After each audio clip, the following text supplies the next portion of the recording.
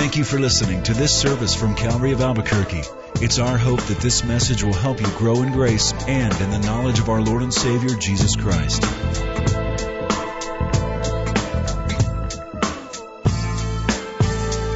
Father, we thank you for these men. They're such a gift to us. They're such a blessing to see men who love you, love their families, love their church, their city, and love their Savior. Strengthen them. Father, we also pray you'd strengthen Billy Graham and Franklin and Ned and Ann, Gigi, and Bunny. Father, all of the kids, grandkids, we pray, Lord, that you'd sustain them.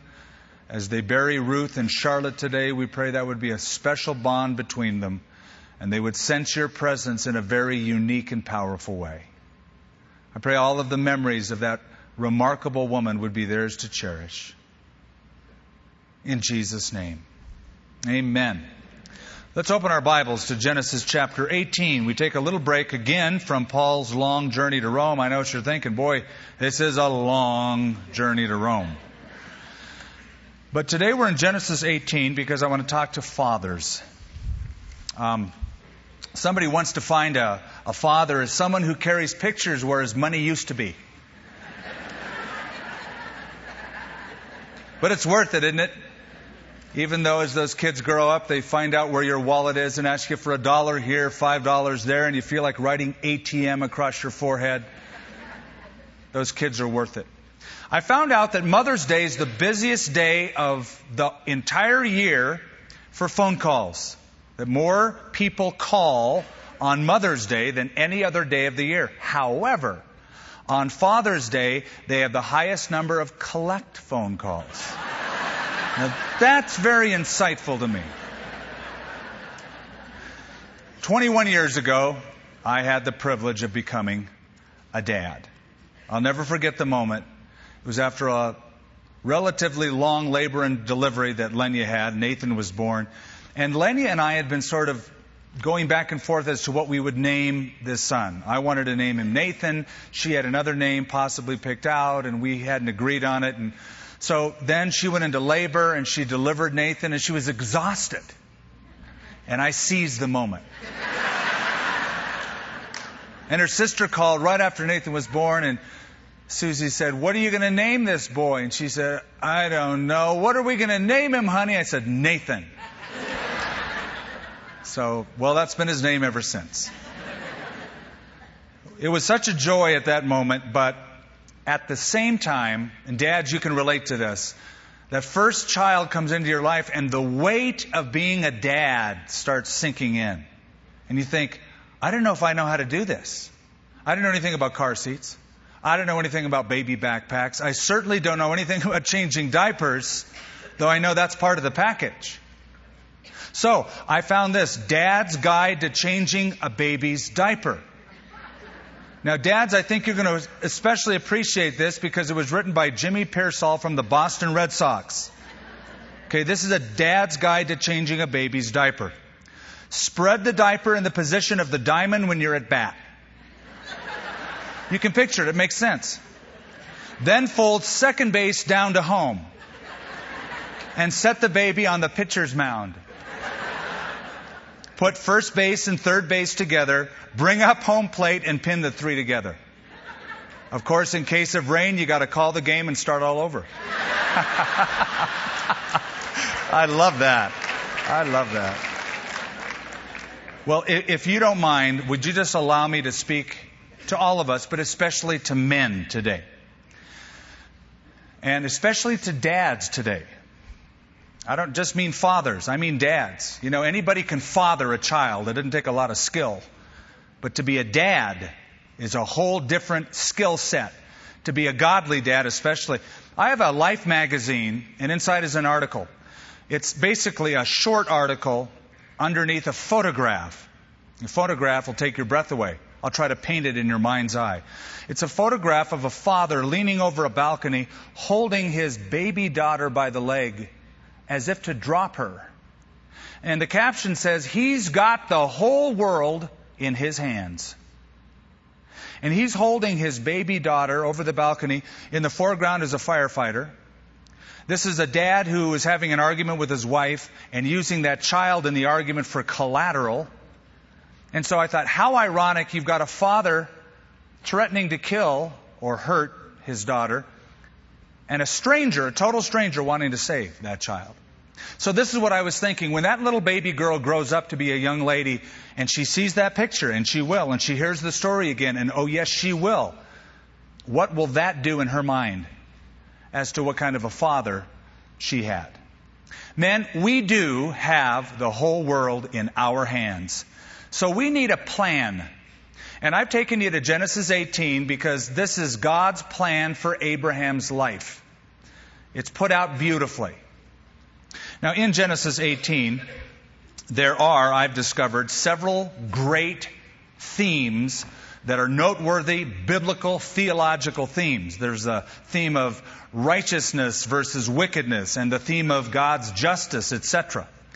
Those are the great theological themes that run through the chapter, and yet at the same time, interwoven through it is a more personal plan and purpose that God has for Abraham's life. You've heard the old 4 spiritual laws. God loves you and has a wonderful plan for your life. When you come to Christ, you surrender your plan to Him. You, in effect, surrender your parents' plans for you to Him. And you discover what is God's plan for my life. And we're going to discover God had a plan for Abraham publicly, privately, with his family, and personally. So let's look at, back in verse 16, we'll begin our story, where God speaks to Abraham in an unusual fashion. And on a public level, God wants him to be an instrument of His blessing. Verse 16.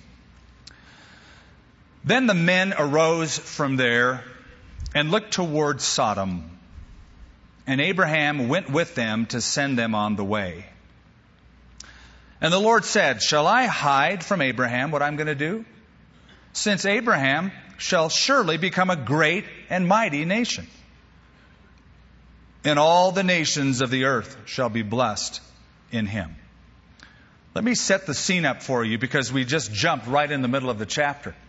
Abraham has been in his tent. It's summertime. It's the heat of the day. 3 strangers come from out of nowhere and visit him in his tent. He's in the tent under the tree, a terebinth tree in an area called Mamre. Now these 3 strangers, one is called the Lord. 2 of them turn out to be the angels that are sent to Sodom and Gomorrah to destroy it. So all of them disguised as human beings show up at Abraham's tent. Abraham talks with them, feeds them, and then shows them on their way, it says in verse 16, as if you need to show God the way out. But that happens. And God asks a question. And in the question that we just read, reveals in part what God's plan for Abraham's life in a public arena is. That is, he's going to be a great nation. And in him, all of the nations of the world are to be blessed. Of course, we know ultimately that's a prophecy of Jesus Christ, who would be the seed of Abraham and be able to give life to anyone who would call upon his name. That's ultimately what it's about. But you can see how this is framed. God's plan for Abraham's life publicly is to be an instrument of God's blessing.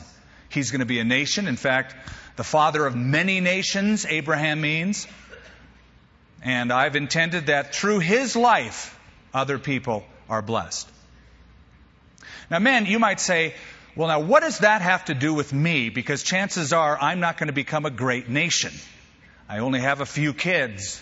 I don't have a nation. If you think about it, though, what is a nation? It's simply a single life taken out to great proportions. Abraham started with just Abraham, and then Sarah, and then 2 boys, and then eventually they were added to children and grandchildren and an entire nation, and several came from them. So a nation is simply a single individual whose life is expanded to great proportions.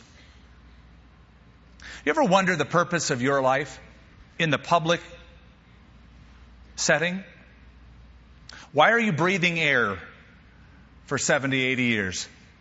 Is it just to buy clothes and have a satisfying occupation and then die one day? Or is there a greater purpose for it? Somebody wisely once said, a person all wrapped up in himself makes a very small package. See, God's purpose for Abraham wasn't to live an Abraham-centered life, but an other-centered life, to bless other people. That God's blessings to him would flow through him. So Abraham and the visitors go out of his tent toward, interestingly, the Dead Sea. They could see that in their view. The Dead Sea. Why is it called the Dead Sea? Because nothing's alive. No organic life, virtually. You know why it's a Dead Sea? Because the Dead Sea has a few inlets. The main one is the Jordan River flows in the Dead Sea from the north, the Arnon River from the east, the Kidron from the west, and they dump their water into the Dead Sea, but there's no outlet. Water comes in and it never leaves. It evaporates. Now, if you have water coming in and going out, like the Sea of Galilee, it's full of life. It takes in life, it gives life. I think you're seeing my point. All inlet and no outlet make a Dead Sea. It's that way in our personal lives. You take everything in and make it all about you and let nothing go out from your life, you too will die virtually and have no effect publicly. Now, we discover that Abraham was uniquely blessed. He had flocks, herds, real estate, as well as a family. But all of the blessings that flowed into Abraham's life also flowed out from his life. And that was God's plan and purpose for that man. In our day and age, there's a great number of men who are floundering. I talk to them from time to time. They're floundering as to their purpose in life. Why am I here? How could I contribute? That's a good question. And I suggest, if you find yourself floundering, men, that you wake up tomorrow morning with a new strategy. You ask the Lord this: how can my life be a blessing to somebody else today? Who could I bless? What do I have that the Lord has entrusted that I could pour out into the lives of other people? If we start thinking that way, life takes on a whole new meaning. Famous psychiatrist Dr. Carl Menninger, in a forum, psychological forum, was asked, Dr. Menninger, if you knew you were about to have a nervous breakdown, what would you do? He said, I'll tell you exactly what I'd do. I'd find somebody who's in a worse condition than I am, and I'd help them. If I knew I was about to have a nervous breakdown, I would now make it about somebody else rather than about me. You know, there was a young man by the name of Eddie who decided he would take his life. He jumped from a bridge into a river. Somebody saw Eddie doing this, and he thought, oh my goodness, that young man's trying to kill himself. And so the other guy, unknown guy, jumped into the river to save Eddie. The rescuer couldn't swim very well. Eddie was a good swimmer, but he wanted to be left alone. He wanted to kill himself in peace. But now a rescuer thinks, I got to rescue the guy. But Eddie, while he's in the water, looks over and sees the rescuer who's floundering and he's going down and he can't swim very well against the current. And Eddie thinks, if I don't save this guy, he's dead. Something stirred within Eddie, the guy who was going to commit suicide, and he swims over, rescues the rescuer. And when he got out of the water, Eddie said, I don't know what it is, but something happened and I've discovered that I want to live. I've discovered my life has purpose and has meaning. You know, we can get so immersed in our own stuff and our own troubles instead of looking outward at a needy world. So, number one for Abraham, publicly, God wanted him to be an instrument of blessing. Let's now turn a little closer to home, and that is privately, God had a plan for Abraham, and that is to be an influence of God's character in his own family. Verse 19. God continues speaking. For I have known him in order that he may command his children and his household after him, that they may keep the way of the Lord to do righteousness and justice, that the Lord may bring to Abraham what he has spoken to him. You know that in the New Testament, Abraham is called the father of those who believe, or the father of faith. It's a great title. But you know, he wasn't just the father of those who believe. He was actually a real father to Ishmael, his son, and to Isaac, his son. He was a dad who had a family. And God said, not only do I want you to be a blessing publicly, I want you to be an influence privately. I've given you kids, and I've blessed you in order that through your precept and your example, you could train the character of these children. I'm going to give this a name. I'm going to call it trickle-down evangelism. Trickle-down evangelism. It's the most effective form of evangelism. It's where a parent models a godly life and teaches children the ways of the Lord, and they hear it and they see it and they go, it works. It works. And it's effective in molding a child. So Abraham had Ishmael and had Isaac and was training up these kids. But you know what? Don't think that Abraham's home life was like peachy keen and never had problems. We know that that family had issues. And one issue is that when Ishmael was becoming a teenager, he started scoffing at Isaac and Sarah, and the home became divided. And some of you know what that's like. If you're parents of young children, it's like, whoa, this is great, what a blessing.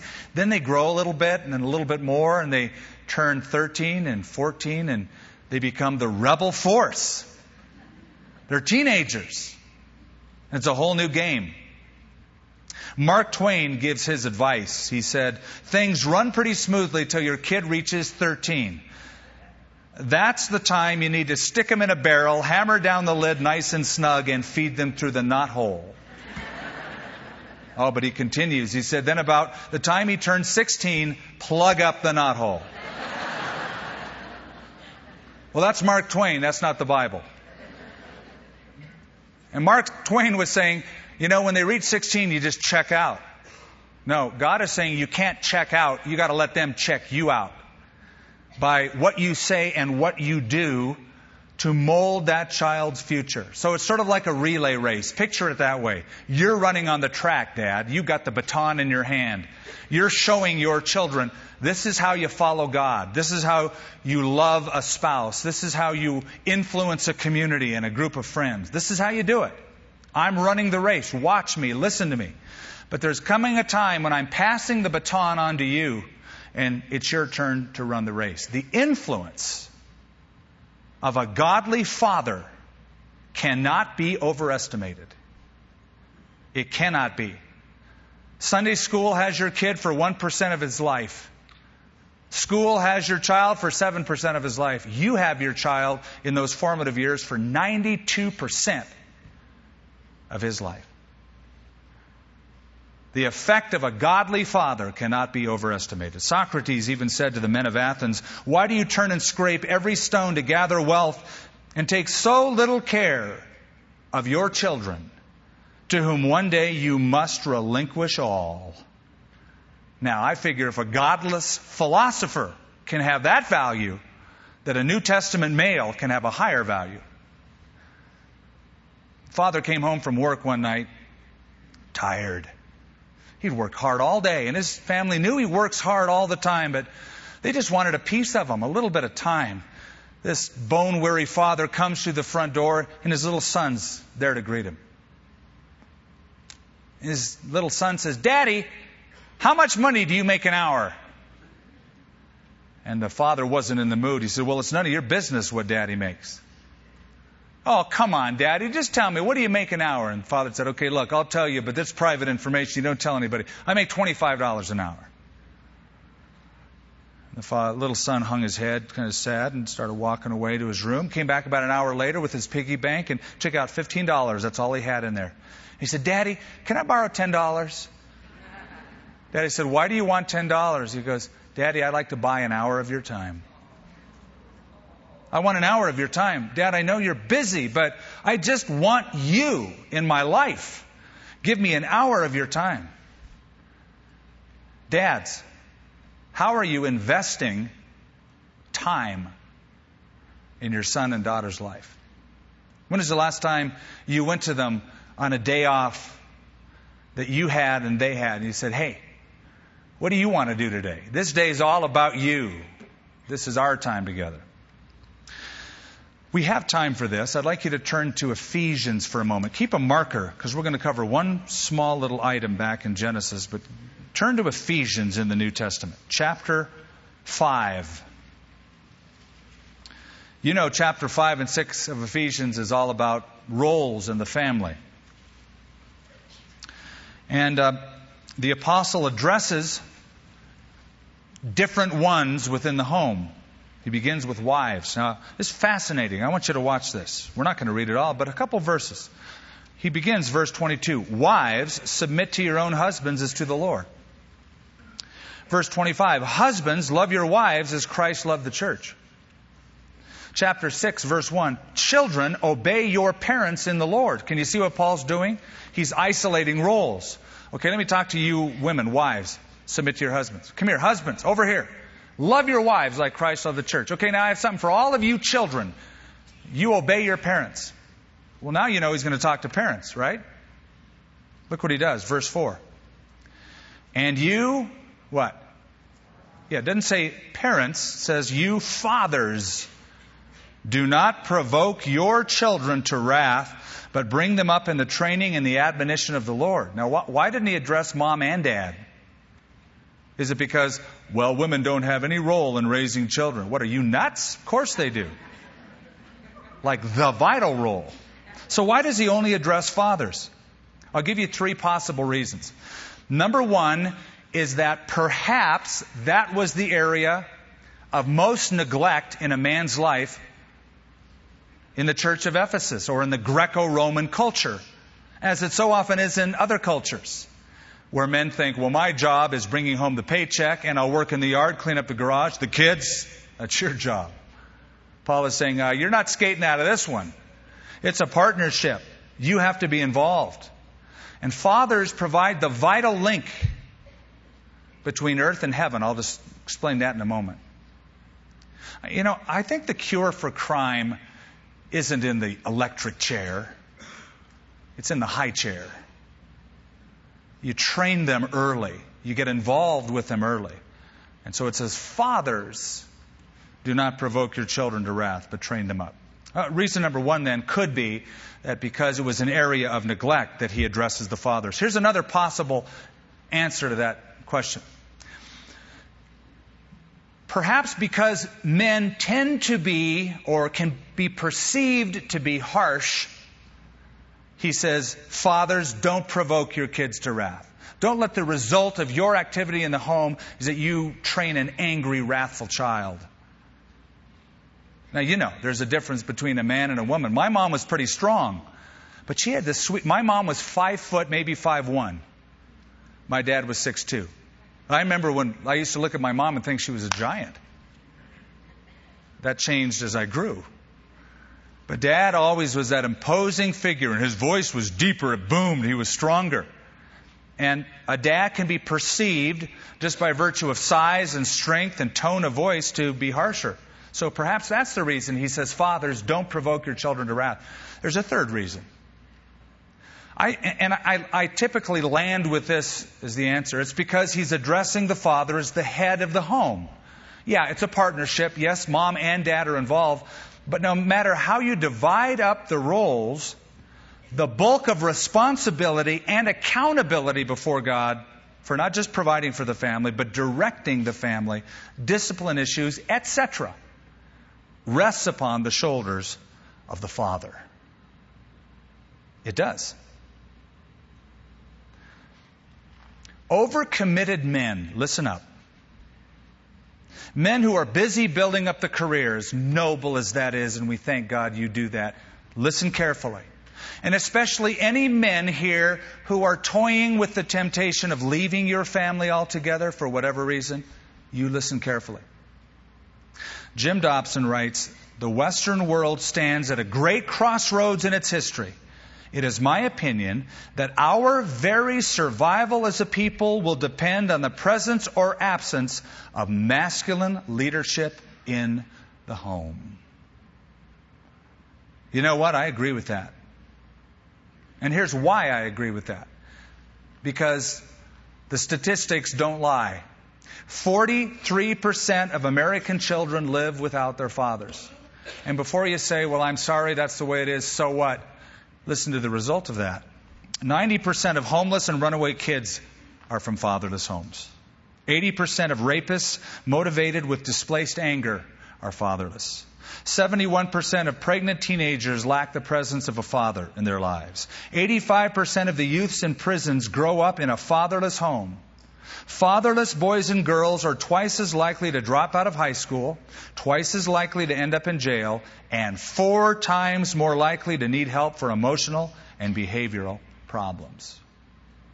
That's why it's so vital that a dad get involved in the life of a child. Now, I can just sort of hear thoughts tumbling around. Gee, Skip, this is Father's Day. Now, if you would have preached this on Mother's Day, I understand. But, I mean, you're supposed to, encourage us today. Give us a pen or something. Why the heavy rap? Well, there's a better question to ask than that. The question is, why does so much depend upon the father? If what we're saying is true, why does so much depend upon the father? Number one, because a child's view of God as father is largely determined from his earthly or her earthly father. You think about it. We learn to pray, Our Father, Heavenly Father. And when that word is said, all of the baggage that word has been defined by comes with it. And if you have a great relationship with a father, the idea of God as my father is wonderful. You have a crummy relationship with an earthly dad, you have to get through some stumbling blocks and come to an understanding of what kind of a father God is. It's an impediment or it's a blessing. There's another reason. Because one day that daughter in your house is going to grow up and she's going to want to know, what kind of a man should I marry? You will have answered that question for her if you model a godly life. There's a third reason. Someday that son of yours is going to grow up and wonder, what kind of a man should I be in relationship to wife and to children and to God? You will have answered that question in the positive way if you lived a godly life. Now again, look at the 4th verse of Ephesians 6. Fathers, do not provoke your children to wrath, but bring them up. Bring them up in the training and the admonition of the Lord. That's just what God told Abraham. You bring them up in the training and admonition of the Lord. You see, you can't divide that verse, man. You can't say, okay, honey, my role is to not provoke them to wrath. Your role is to train them up in the training and admonition of the Lord. No, it's the Father's directive that is given here. Billy Sunday, the evangelist years ago, once said, the tragedy of my own life is that I've led thousands of people to Christ and my own sons aren't saved. Gentlemen, dads, it's easier to build a boy than to repair a man. I see a lot of broken guys. It's easier to build a boy than to repair a man. And it begins here. Let's close off our message this morning. Go back to Genesis 18. God informs Abraham that he has a public purpose for him, to be an instrument of his blessing. A private purpose for him, to be an influence for God's character within the home. And now there's a third, and that is a personal plan. And that is that just Abraham and God, in that relationship, Abraham is to be an intercessor, a prayer warrior, to bring God's mercy to this town. Look at verse 20. The Lord said, because the outcry against Sodom and Gomorrah is great, and because their sin is grave, I will go down now and see whether they have done altogether according to the outcry against it, that it has come to me. If not, I will know. And the men turned away from there and went toward Sodom. But Abraham, now watch this, but Abraham still stood before the Lord. A couple things to note. That God is moving in response to an outcry against a city. I don't know who the outcry is from. Could have been from Lot, for all we know. I know Lot was living in Sodom, but in the New Testament, it says his soul was vexed day by day by the ungodliness of the city. Maybe it was his cry that came before God.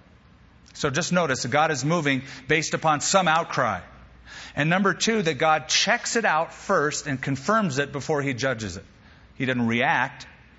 He waits and is patient, but it reaches a level, like God said back in Genesis 6, my spirit won't always strive with man. He reaches a point where He said, I'm done now. I'm going to act. That was the case here. Now, here we have verse 22, Abraham still standing before the Lord. Okay, what we're about to read in the next few verses is one of the weirdest prayers you've ever heard. But it is a prayer, and it is something to notice. Watch this.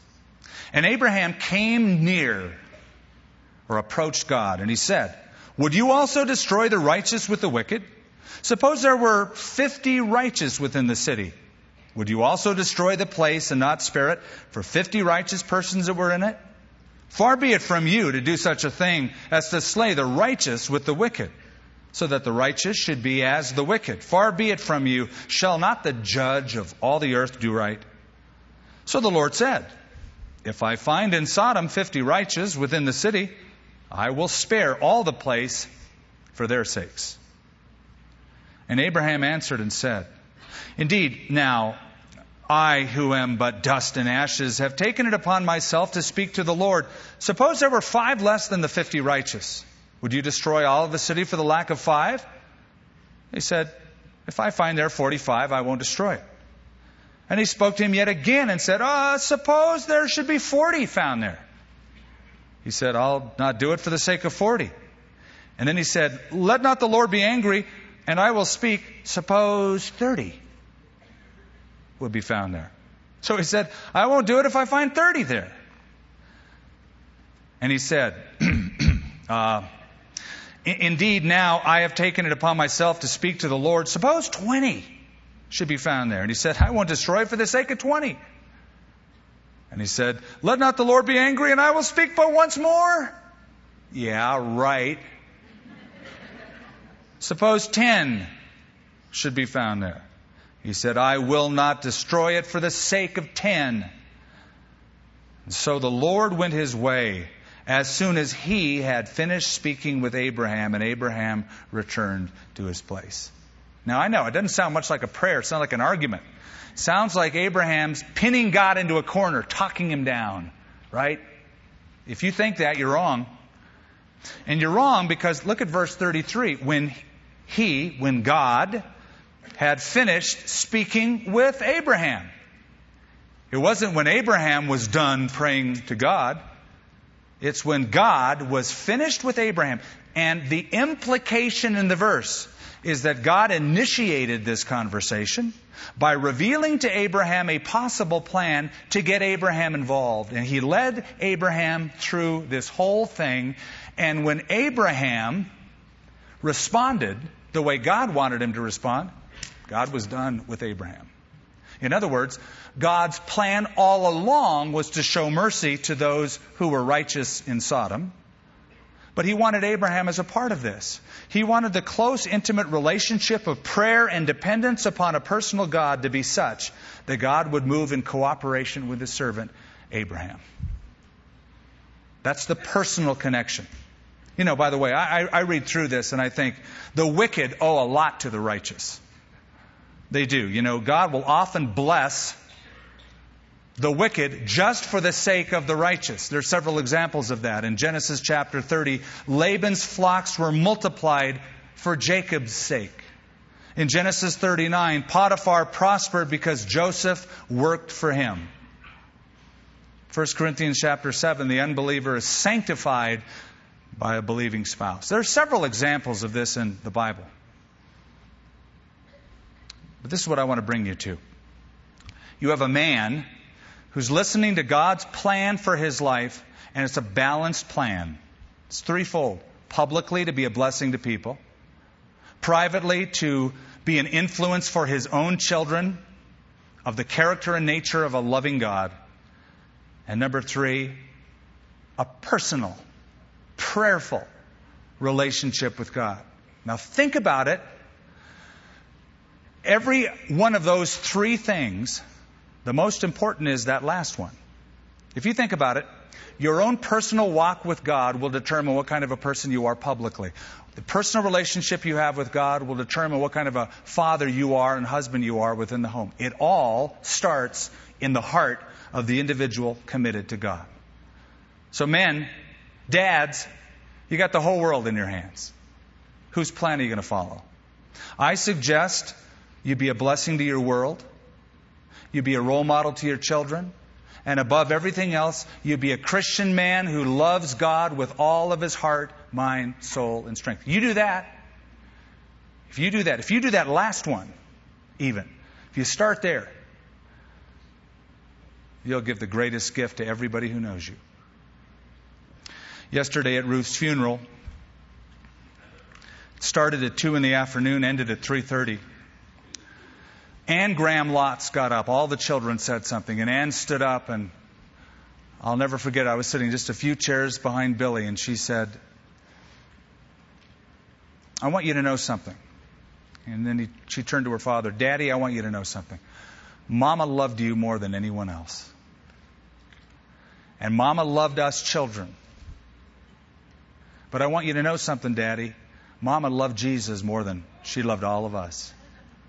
Now, you just think about the kind of an impact of that on a child's life.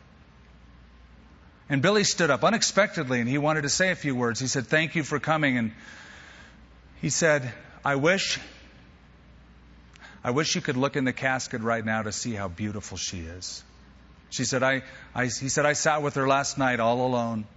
The casket open. I just stared in there and I prayed, and I thought, what a beautiful girl. There's a man who loved his wife, a mom and a dad who loved their children, and loved God more than anything else. What a legacy. Let's pray. Heavenly Father, I thank you once again for these men who have come.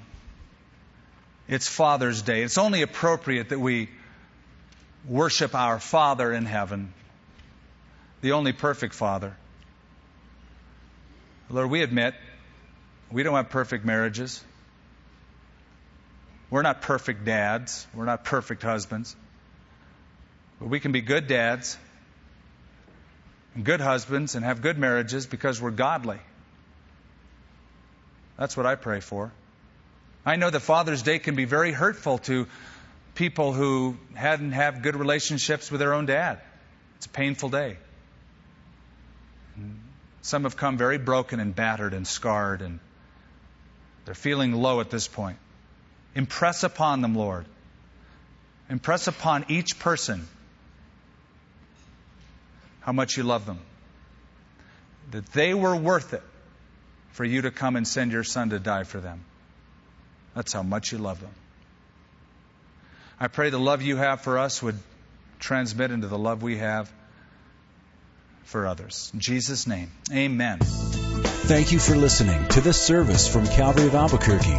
If you would like more information about what you've heard in this message or about Calvary of Albuquerque, please visit our website at www.calvaryabq.org. If you have made a decision to follow Christ or would like someone to pray for you, please leave a message with our Prayer Watch line at 505-344-3658. Thank you, and God bless.